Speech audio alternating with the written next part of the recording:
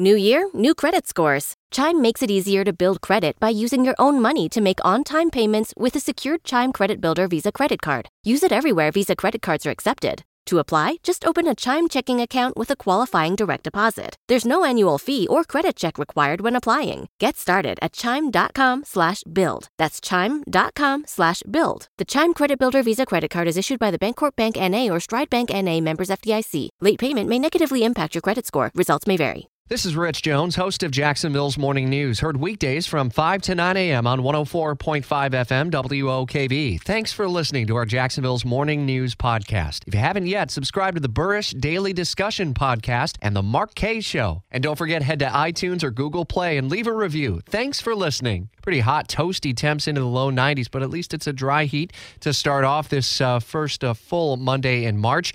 It's going to be a historic one as the U.S. Supreme Court gavels in 2 weeks of opening arguments by telephone because of coronavirus outbreak. Meantime, the Senate is working to gavel in as this coronavirus rages and trying to get back to legislative business while socially distancing and tackling all kinds of weighty issues. Fox's Rachel Sutherland continues our team coverage in Washington. Just the logistics of getting back to business are proving to be challenging.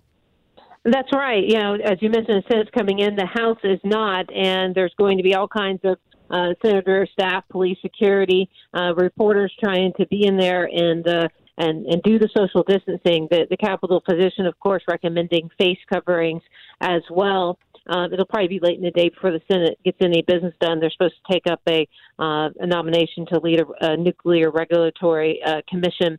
But there's also going to be discussion about another wave of stimulus at some point, and also the idea of a select committee to conduct oversight of the coronavirus response. And this comes also as the White House has blocked Dr. Anthony Fauci of the National Institutes of Health from testifying later this week. Yeah, Rachel, as we look at the potential of another stimulus, I understand that there's kind of going to be an interesting push-pull going on between Republicans and Democrats about how urgently and how quickly we may need to see that action, given that we still have millions, if not billions, of dollars in the pipeline. That's right. Republicans are saying, let's hold on, let's wait and see how this works.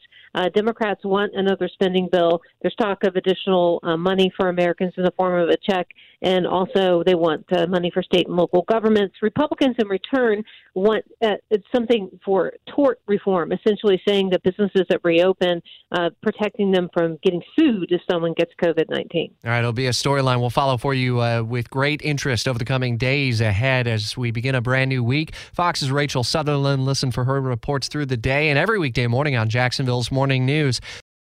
For the ones who work hard to ensure their crew can always go the extra mile, and the ones who get in early so everyone can go home on time, there's Grainger, offering professional-grade supplies backed by product experts so you can quickly and easily find what you need.